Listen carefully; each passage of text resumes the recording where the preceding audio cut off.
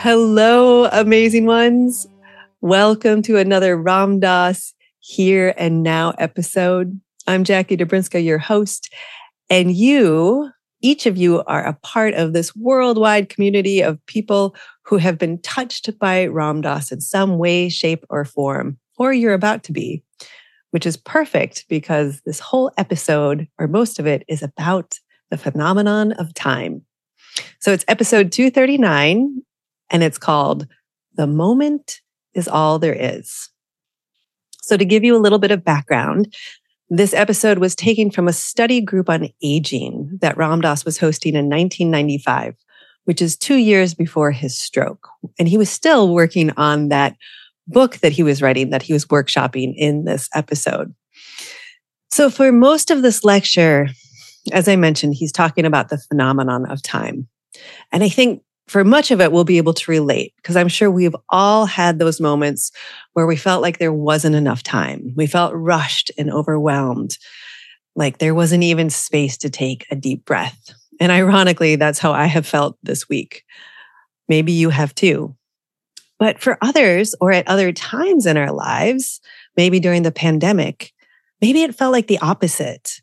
Maybe it felt like all we had was time, and that great void of unending time to fill can also feel equally as overwhelming. And so what is one to do? That's what Ram Dass is talking about throughout this episode. And it reminds me of this idea, this goddess in the Hindu pantheon. Her name is Kali. And they say that she is the devourer of time. She's also the creator and the destroyer. And they say that she will cut off your head to save your life. And in this context, it sort of is like she will destroy the part of you that is caught in linear time, the part who can't quite see the whole of things, can't quite get quiet enough. And so Ram Dass is like sort of breaking this down in this talk. And he doesn't use these words, but it reminds me again of these Greek concepts of kairos and chronos time, the time of the mystics, that deep time that's sort of measured in epochs, and then the time of clocks and watches and phases of the moon, and how we move from one to the other, and how one helps free ourselves from being in that clock time, from being time bound. He has this great quote that I'm going to share. I try not to share too much of what he's about to say, but this quote is so great. He says, "Stop sacrificing the present for the future," or the past, depending on what stage of life you're in. Anyway, it's a really juicy talk. It's one of those lectures where after your consciousness, or at least mine, felt like it shifted a little bit. And those are the talks I always love most. So in this conversation of time, I have actually had several conversations lately with people in the field of death and dying. In fact, this Sunday, I'm having one on our women's satsang with Dr. Aditi Sethi, who is the founder of the Center for Conscious Living and Dying. If you want to be a part of that or any of our different various affinity or general meetups, go to ramdass.org/fellowship and sign up, and you'll get the invitations in your email. But last week, I had a live stream conversation with Frank Ostaseski, who's a leader in the field of death and dying. Encourage you to rewatch that one. You can find that at ramdass.org/livestream-replays. And in my discussion with Frank, we talked a lot about presence, about how the best way to slow down time, to feel like there is enough of it, is to get into the here and now, to fall into that timeless moment where peace and stillness exists within the movement and chaos of it all. And there's a lot of research on how the brain works and how it's either novelty or presence that slows down and elongates our experience of time, which is a really helpful reminder for me this week, maybe for you as well. This idea that maybe time can bend. Maybe it's not so linear after all. And I wonder how that might change our lives if we were to realize there was enough time.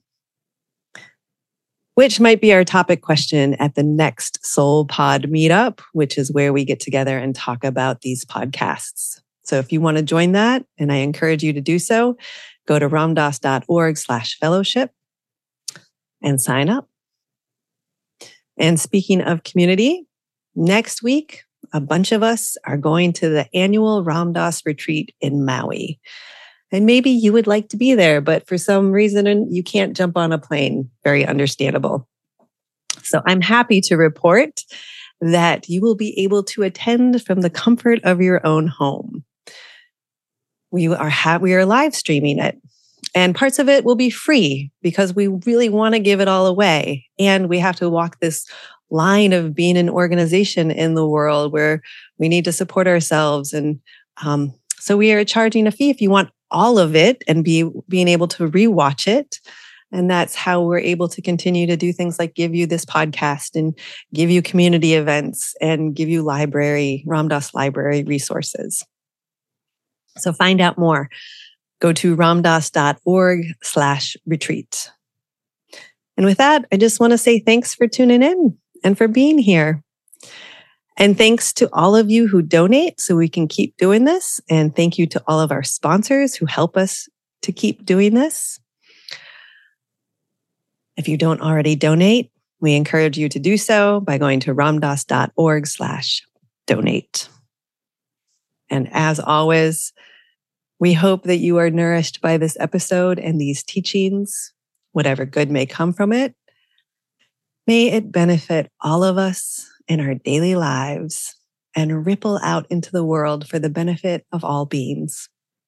So, here is Ram Dass, here and now. Namaste and blessings.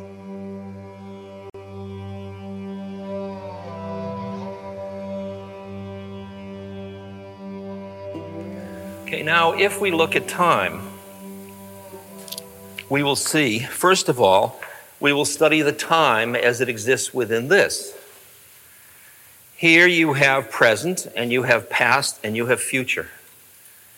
And you experience it as linear chronological time. Okay, that's one kind of time you work with all the time. The clock, the watch, Greenwich Mean Time, etc. And so you're in a chronological time that is moving this way.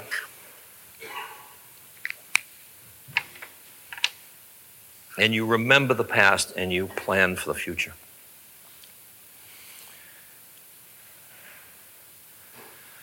The soul,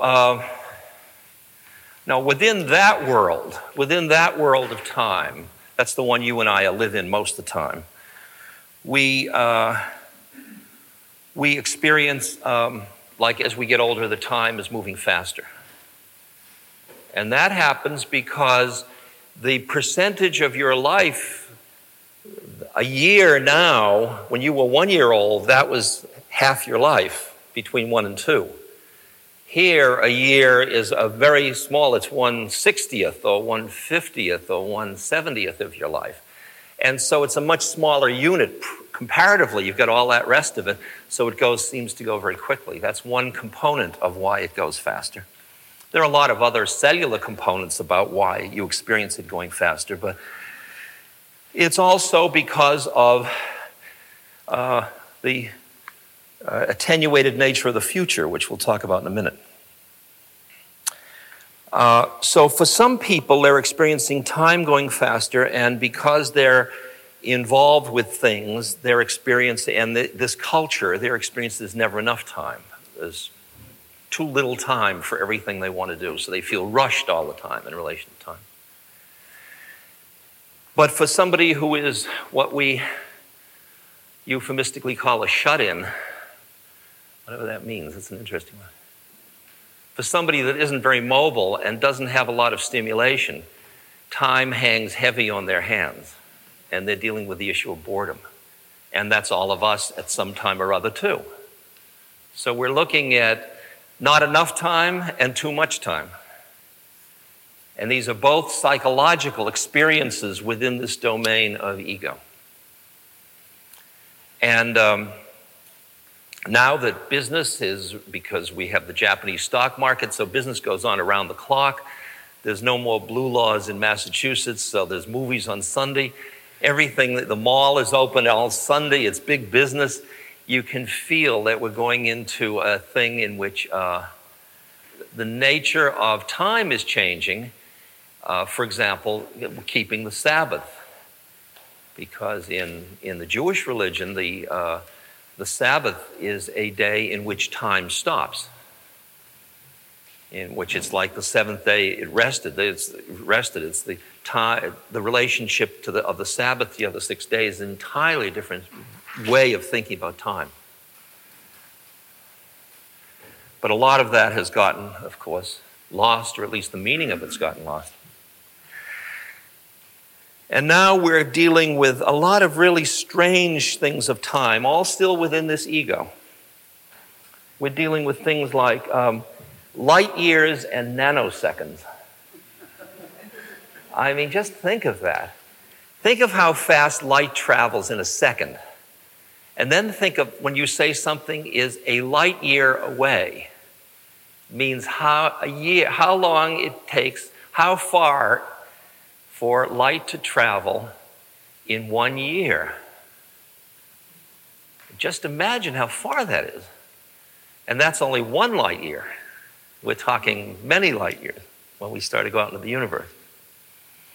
At the other end, where because of computers, we get frustrated if I push a button to bring up a 60-page document and it doesn't do it like that, I get bugged and I think I need a faster chip.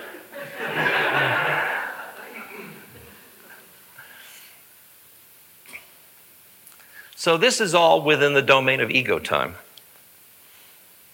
Now, once you move into the soul has a different time span to it because, and I'm coming back again to reincarnation, which all we're accepting at the moment within this class is that there is a mystery, but there is clearly something, a larger context in which this life exists. And the soul is the doorway to that. And we exist in that larger context here. The soul is still going through an unfolding of its karma. So it is still working in time, although the times now are vast. In India, for example, they refer to yugas and kalpas of time. These are time units of like 400,000 years, as opposed to what we talk about primarily in terms of recorded history, 3,000-4,000 years. And so in that case, you are born through cycles, born into the Sat Yuga, the Tret Yuga, the Dwart Yuga, the Kali Yuga, the 4 cycles of time. And then it all ends and then it starts all over again. So there's vast cycles, and you and I have been doing this and doing this and doing this and doing this according to these models. So, and yet something's going on because the soul is working out its karma through all these incarnations. And ultimately, as we talked about before, the soul's yearning is to be merged back into the mother or the awareness or the one or the getting out of the boundary between itself and everything else so that it's all I, ultimate. So, the soul is working that out, and that's in these vast time frames. So from the soul's point of view, the E, your whole life, is very much like a blink of an eye. From inside it, it seems like it's, am I going to go 60 years or 80 years? But that's like those little flies around a light, around noon. You know that are born, they live about a day and they fly around lights. And around noon, they say, well, this is life, you know. And you're just watching it come and go, you know. And so you've got to get a sense of time frame. I keep looking at my cat, who's very vital, and I keep saying, you're an old cat. You know, the cat is 15 years old. I keep multiplying it by something or other. So what we have now is a clock here for the soul that runs in terms of yugas and kalpas and reincarnation and cosmic time. It's a different clock. And ultimately, when we are here, this contains time. In other words, A is beyond time. So you are both not in time and you are in time. When you identify with this, you are not in time. When you identify with either of these, you are in time. Awareness versus soul and ego. And they talk about gaining awareness is like snatching the pearl of awareness from the dragon time. That's one of the mystical ways of talking about what awakening and enlightenment is. It's freeing your awareness from being entrapped within time. Not that you don't use time, but you're not used by it. And in awareness, everything is within it, so past and future all are now within awareness, which is, turns out, the present moment. You'll begin to feel how this all works, how the image works in a little while. Now, developmentally,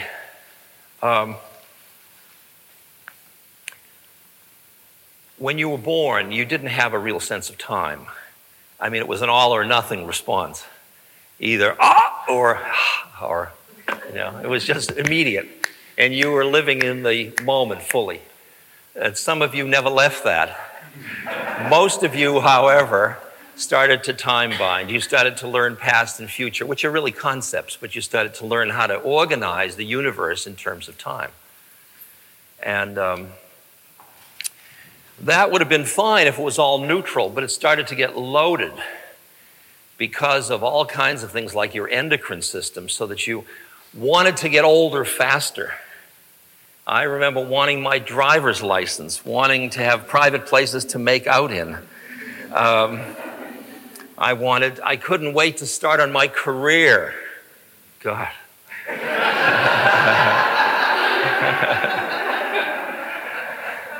I mean, I remember pushing, grabbing at the future, wanting to grow up so fast. And wanting to get on with my career and wanting to get further and deeper and grabbing for the future. And so at that time, I really sacrificed a great deal of the present into the future. I think most of us did that.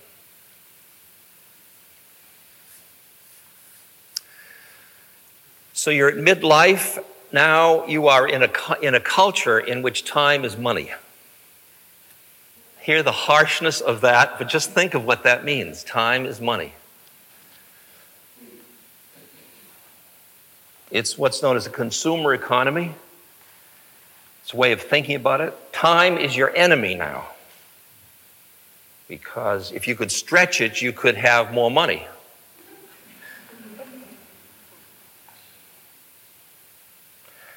And you can see how, as you go from the family doctor who hung out for a cup of tea to the health plan where you have 5 minutes and he has so many an hour or she has so many an hour, you realize, and with lawyers it's so much an hour, so much a word, you get to the point where you are realizing what violence it is doing to the rhythms of life, the human spirit, just to live in this culture.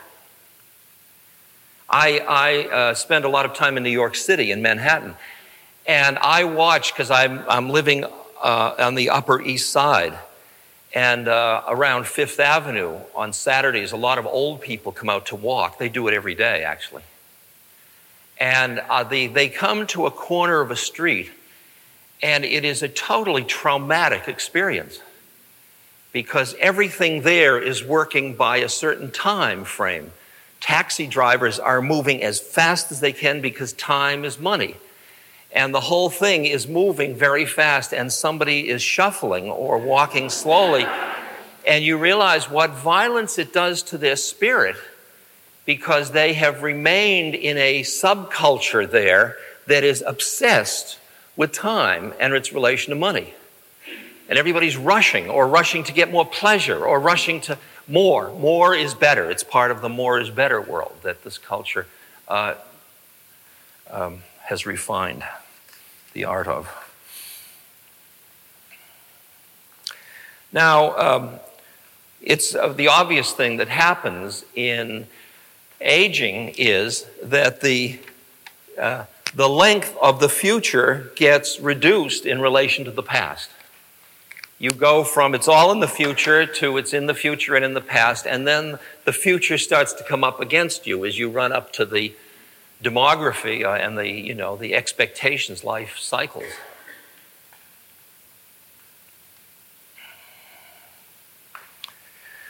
And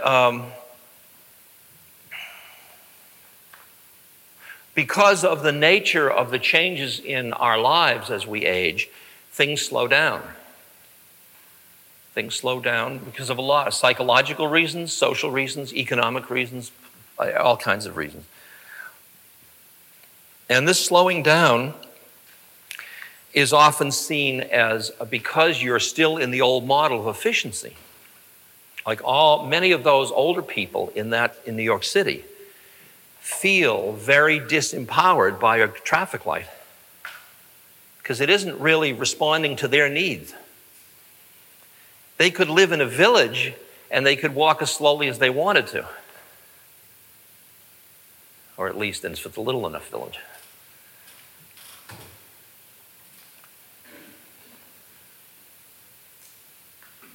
And the time frames, because have moved faster and faster with obsolescence and so on. The image I love is the one of, I think it was Oxford or Cambridge. I don't think I told that story. Oxford or Cambridge University. And the dining hall is this huge, long dining hall. And they had all these beams on the ceilings. And the beams started to, started to rot or got some infestation.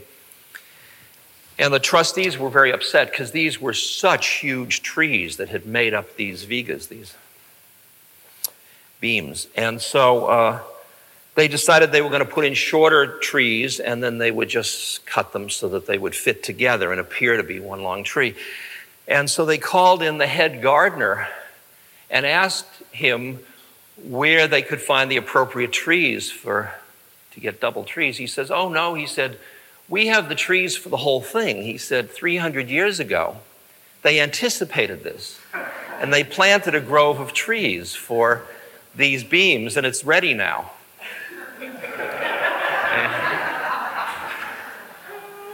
I mean, our society just doesn't live much like that, does it? We weren't even here 300 years ago. I mean, it's like...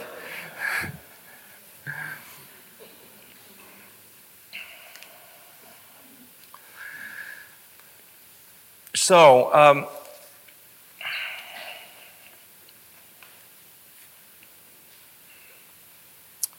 as the future gets shorter, and it includes things like illness, incapacitation, and death, and the past gets longer, and you can rewrite that any way you want to, a lot of people start to live in the past as they get older, because they don't want to think about the future. So they're going from having been future-oriented, and they shift from going future-oriented to past-oriented, still not where, if they were, they would be free, which is present. Do you hear? I mean, if you sit around, I used to have a little motorhome, and I would go and live in trailer parks in Arizona in the winter. And there's a whole huge culture there of retired people.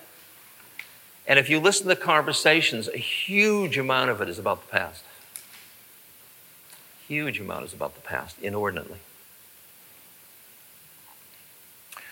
So, if we understand that what we would like to do is, in order to go from ego to soul, one of the doorways through is to be in the present. It was a tricky title called Be Here Now several years ago.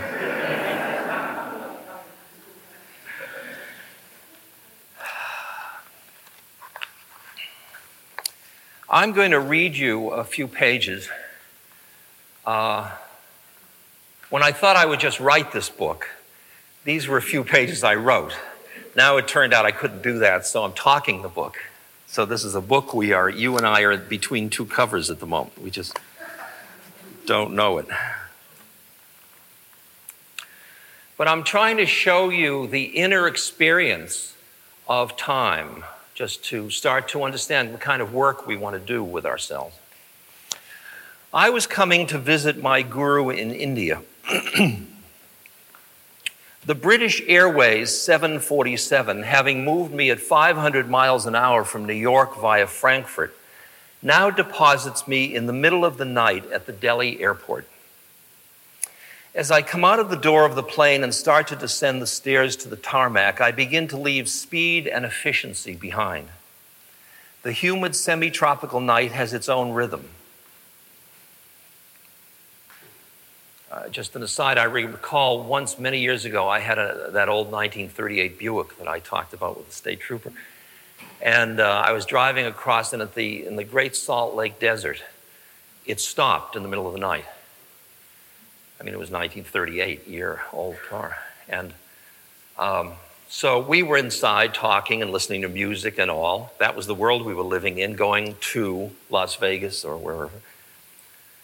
And suddenly, everything was silent, as only in Death Valley it can get in the middle of the night. And so I had to get out and thumb to go get some help, because I knew that the battery was dead and the car wasn't going anywhere. And so I got out, and suddenly I went from the inner chamber of this car, which had a certain dimension of time and movement in it, to being outside and in the vastness of this universe. And I stood there just complete, because usually you'll just be busy. Was a car coming? And you'll stay in your mind. But if you just go out into that time, and then a truck came along, a big diesel, and picked me up. Suddenly I was back in the other time world. And I remember being aware of when I got outside, it was thank you for letting me break down. Do you hear how? And it took just that little bit of time before, damn it, to thank you. Once inside the terminal, the motley line of embarkees stand in line to see the customs agent. The line is long. It is 3:30 in the morning, Delhi time. The passengers, their fatigue compounded by the confusion of their bodies between their home time, the time and the place where they boarded the plane, and Delhi time. The line is moving so slowly as to be not moving at all. These Westerners, so used to their money-buying efficiency, are tired, frustrated, and angry. Certainly, we grumble, the country could have more agents, could welcome us in a speedier manner. We are a line of malcontents. I am one of them, the first few times to India. But finally, I come to understand. India is once again taking me through a rebirth experience. And for that to happen, my judging mind based on efficiency must die. To hold on to who I was but a moment ago is the cause of such obvious suffering. Look at all these people. I need only look about me in the customs line to ascertain how suffering arises from a mind that is unwilling to surrender into the new moment, the moment the customs agent lives in. For the next step in this odyssey of my journey to my guru, who I've come to see, a few hours later, I am aboard a train bound for Agra with a stop at Mathura, where I will disembark. Traveling by train in India is full of rich lessons. The trains go really slowly. As a Westerner, very early, I went through my impatience. It didn't help a bit. After I gave up my impatience each time, I'd settle into eternality. This trip is going to go on forever. All my life I've been on this train, and I will always be on this train. So what? One eventuality is that I become entranced with images as they appear through the window. A young woman in the field we are passing. She wears a colorful sari and walks along a path in the field in another of those middle-of-nowhere places. a large clay jug balanced on her head, her undulating gait allowing her head to be still as she walks. She is close enough for me to see her eyes, traditionally underlined with kohl eyeshadow, a hibiscus flower worn behind her ear, her many silver bracelets on each arm. Like an image in a Gauguin painting, in an action that will never end, our minds must supply what went a moment before and what will transpire in the next moment. As we enter into the feeling of the painting, these past and future are present, not in so many facts, but in a sense of the rhythm of life and of death. So with this woman in the field, whose pace, compared to my slowly speeding train, which covers us with fine ash as it moves so purposely forward, is slower still. I see that the path stretches behind and ahead of her for what appears to be an endless distance. Her life, which appears for less than 30 seconds on my mind-eye screen, has its own slow, repetitive rhythm that both retracts and repels me. It repels that part of me that wants a stimulating life in which something is always happening. It attracts that part of me that yearns to slow down enough to enter the rhythms of earth and sky, the seasonal cycles of planting and harvesting crops, of the coming and going of generations. At the Mathura train station, I am accosted by rickshaw wallahs, people that ride rickshaws that sell, offering to take me the next 6 miles of my journey to Vrindavan in their bicycle rickshaws. Then there are the motorcycle rickshaws with their loud and noxious engines that carry 6 or 8 people in the flatbed cab attached to the motorcycle. Cheap and uncomfortable, but a form of transportation that will give me the feeling that I am hastening towards my destination. If I want to spend several more dollars, there are a few ambassador automobile taxis that will whisk me not only quickly, but relatively quietly to Maharaji. I choose none of these. Something in me yearns to taste of the time of that woman walking through the field, if even for a moment. And I know that if I am to be ready for meeting Maharaji, I need to slow down much more. Otherwise, my rushing mind will try to turn him into just another bit of ill-digested experience to add to my collection. Is this coming through all right? So I settle onto the back floor of a water buffalo-drawn tonga. Water buffaloes go very slowly, and it's a cart behind a water buffalo. When I drove in India, if as far as you can see in a straight line on the Grand Highway, you see a water buffalo in the middle. You blow your horn when you can just make it out, and by the time you get there, the buffalo will have moved off the street. It's just... The trip, which in the taxi would have taken just a few minutes at most, will now take well over an hour. I reach the ashram with my offering of flowers and fruits, and then I am in front of Maharaji. Yet another dying is called for, the dying of doing into being. I am placing my offerings before him, bowing, smiling, being welcomed, and finally sitting on the ground among the other people who have come for darshan, to visit with him. And then nothing seems to be happening. We are all just here. I feel once again the wisps of impatience drifting around in my mind. I have come all this way and nothing is happening. I listen to what is being talked about to glean a teaching, but it all seems trivial. When I am finally quiet enough to just look at Maharaji, there is a new dimension. He fills time, and the dimension of then and now, of coming and going, no longer is the template for measuring experience. No longer am I, in my mind, somebody who has just come from America or will soon go on, endlessly seeking something. For a moment, the moment is all there is.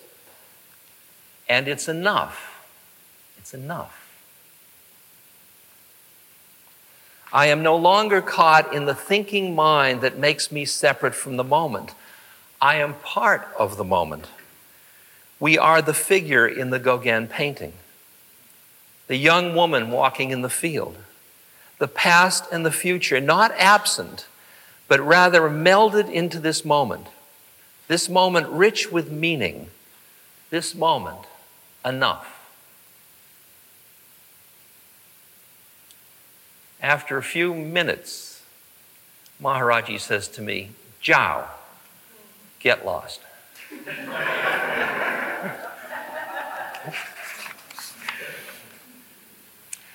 And I'm banished to the back of the temple. A cup of tea is brought to me. The strong, sweet milk tea is in a clay cup.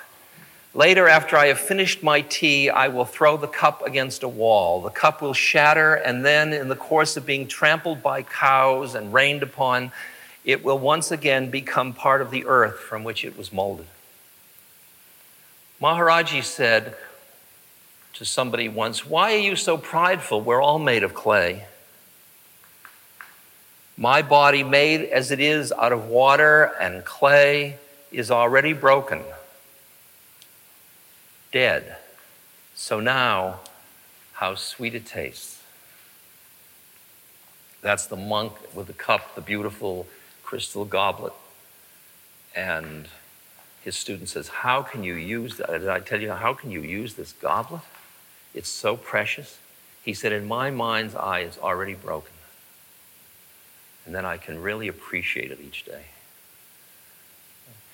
In your mind's eye, are you already dead? Comes a really interesting question.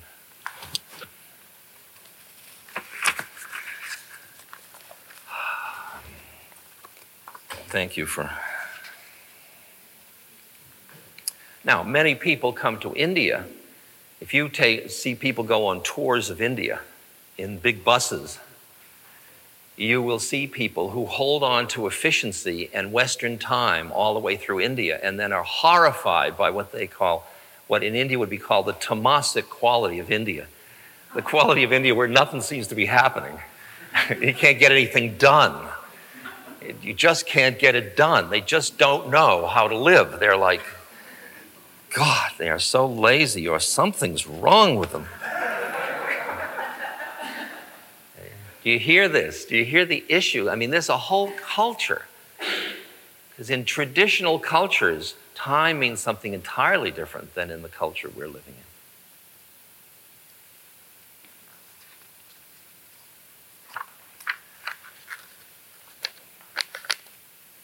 Somebody once said, the only hope for the world around time is to be constantly drenched by that which is beyond time.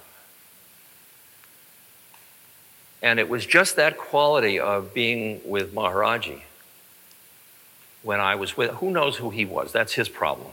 My experience was that when I was with him, I was meeting a being who was not in time, whose primary identity wasn't in time. And yet his body was in time, and we were meeting in time. And very often, he'd look at me in a certain way, and I would get the feeling that, like those deck of cards you flash and they show pictures moving, we've all played with those, he was flashing through my incarnations. And then sometimes he just gets so far out, he would kind of lose where he was or who he was with, and he'd look at me and he'd say, "Did you know Lincoln?"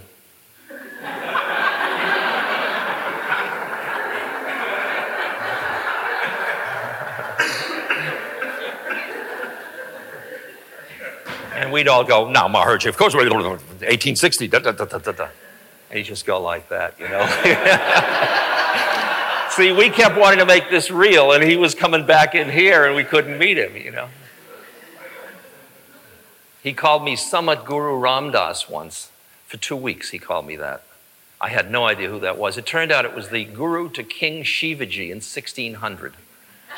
So you're getting a real thing today with me here.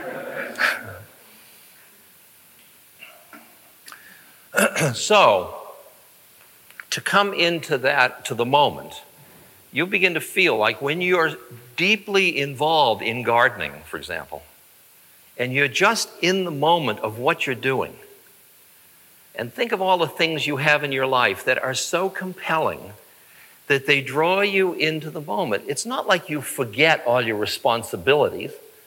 They're all in order, but the focus is right in what you're doing, not in what you did or what you will do. And in that moment, there is no time. In a moment, there is no time. It's the moments strung together that give you, and that's the thing the mind does. But each moment has itself is beyond time. So if you hear where you're going with this, you understand that one of the practices to move from ego to soul is to change your relationship to time. Change where you are sitting in relationship to time. Now, in order to get free of time to be in time, in other words, I have a watch and I have a calendar book and schedules and all that. The question is, am I living in that? Or as Christ said, am I in the world but not of the world? Am I outside of time but using time? But my basic identity is not in time. In order to come into that, where the methods are getting, in some way, working with things of the past and working with things of the future to enfold them back into the present moment more and more fully, so you are more fully in the present, not denying the past or the future. And then you will experience this, where past and future are all among present, which is this.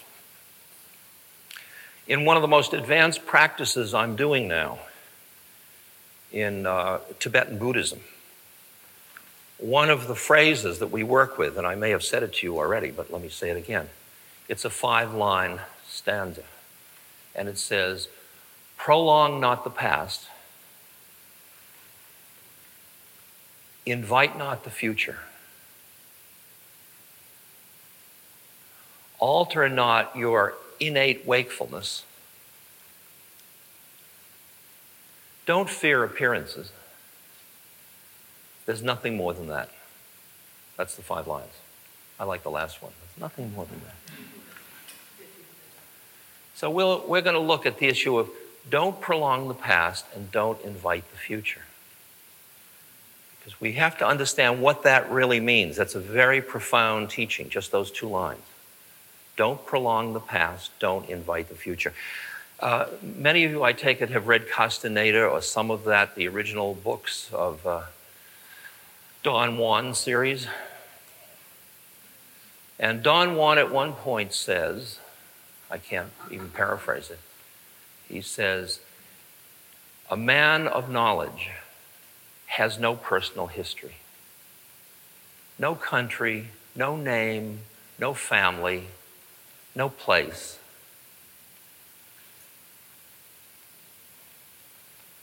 He goes on about how a person like that acts.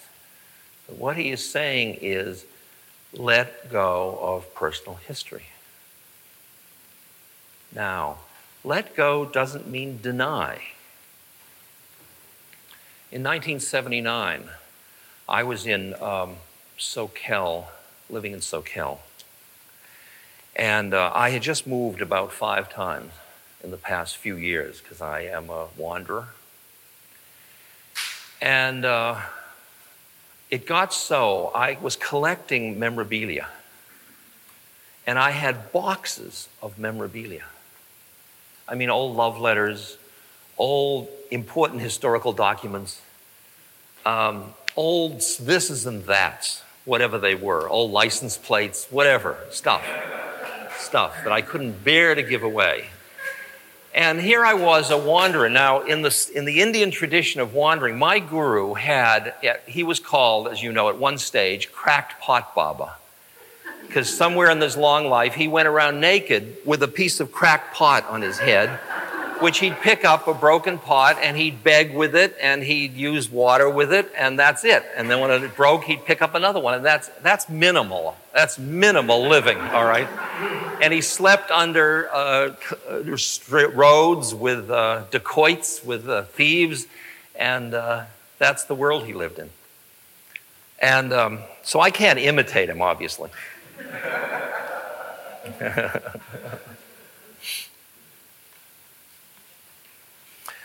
But what happens is, every time I move around, since Maharaji said you should not stay in one place too long, because yogis and water both go bad if they stay in one place too long. I mean, that's a certain kind of yogi. That's not everybody. That's not householders.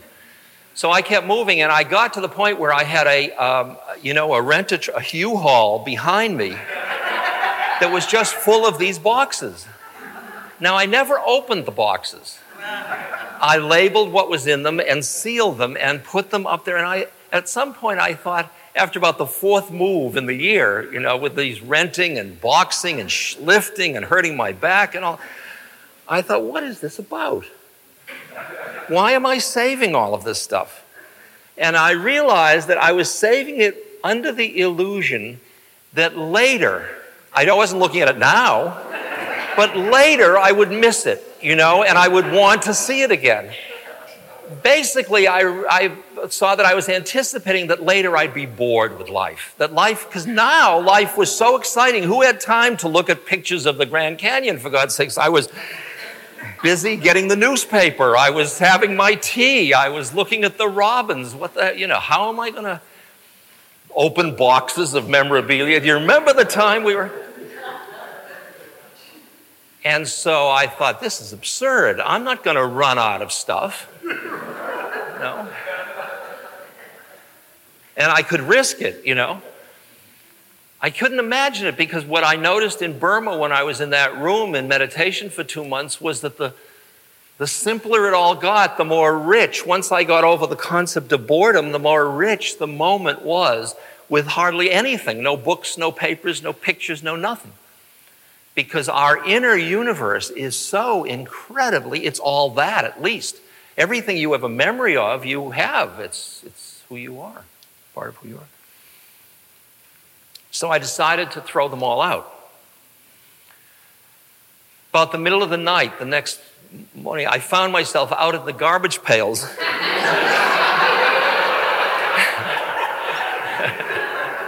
Having remembered one I couldn't possibly not see again. Oh God, I will never see that person's face again. So I decided I got to burn them. I can't just put them in the garbage pail. So we had a fire in the fireplace, and I'd say goodbye to each thing, and I'd put it in the fireplace and burned it. And I was feeling radical. I was feeling irresponsible. I was frightened that I was going to be terribly grieving later for these things. And there were things that I still, when I went to throw away, I said, no, I still need this. So I didn't throw it away. But most of the things were being clung to in the anticipation that I would need them some other time, but I don't need them now. And those went. Now it is 15 years later. My basement is full of boxes again. So by the time this book comes out, there'll be another burning. This podcast is brought to you by the Love Serve Remember Foundation and Ramdas.org. We appreciate you listening, and we appreciate all the support that you've given us. Please continue that support and donate at Ramdas.org. We can then continue to share what Ramdas has been sharing for all of these years. Thank you.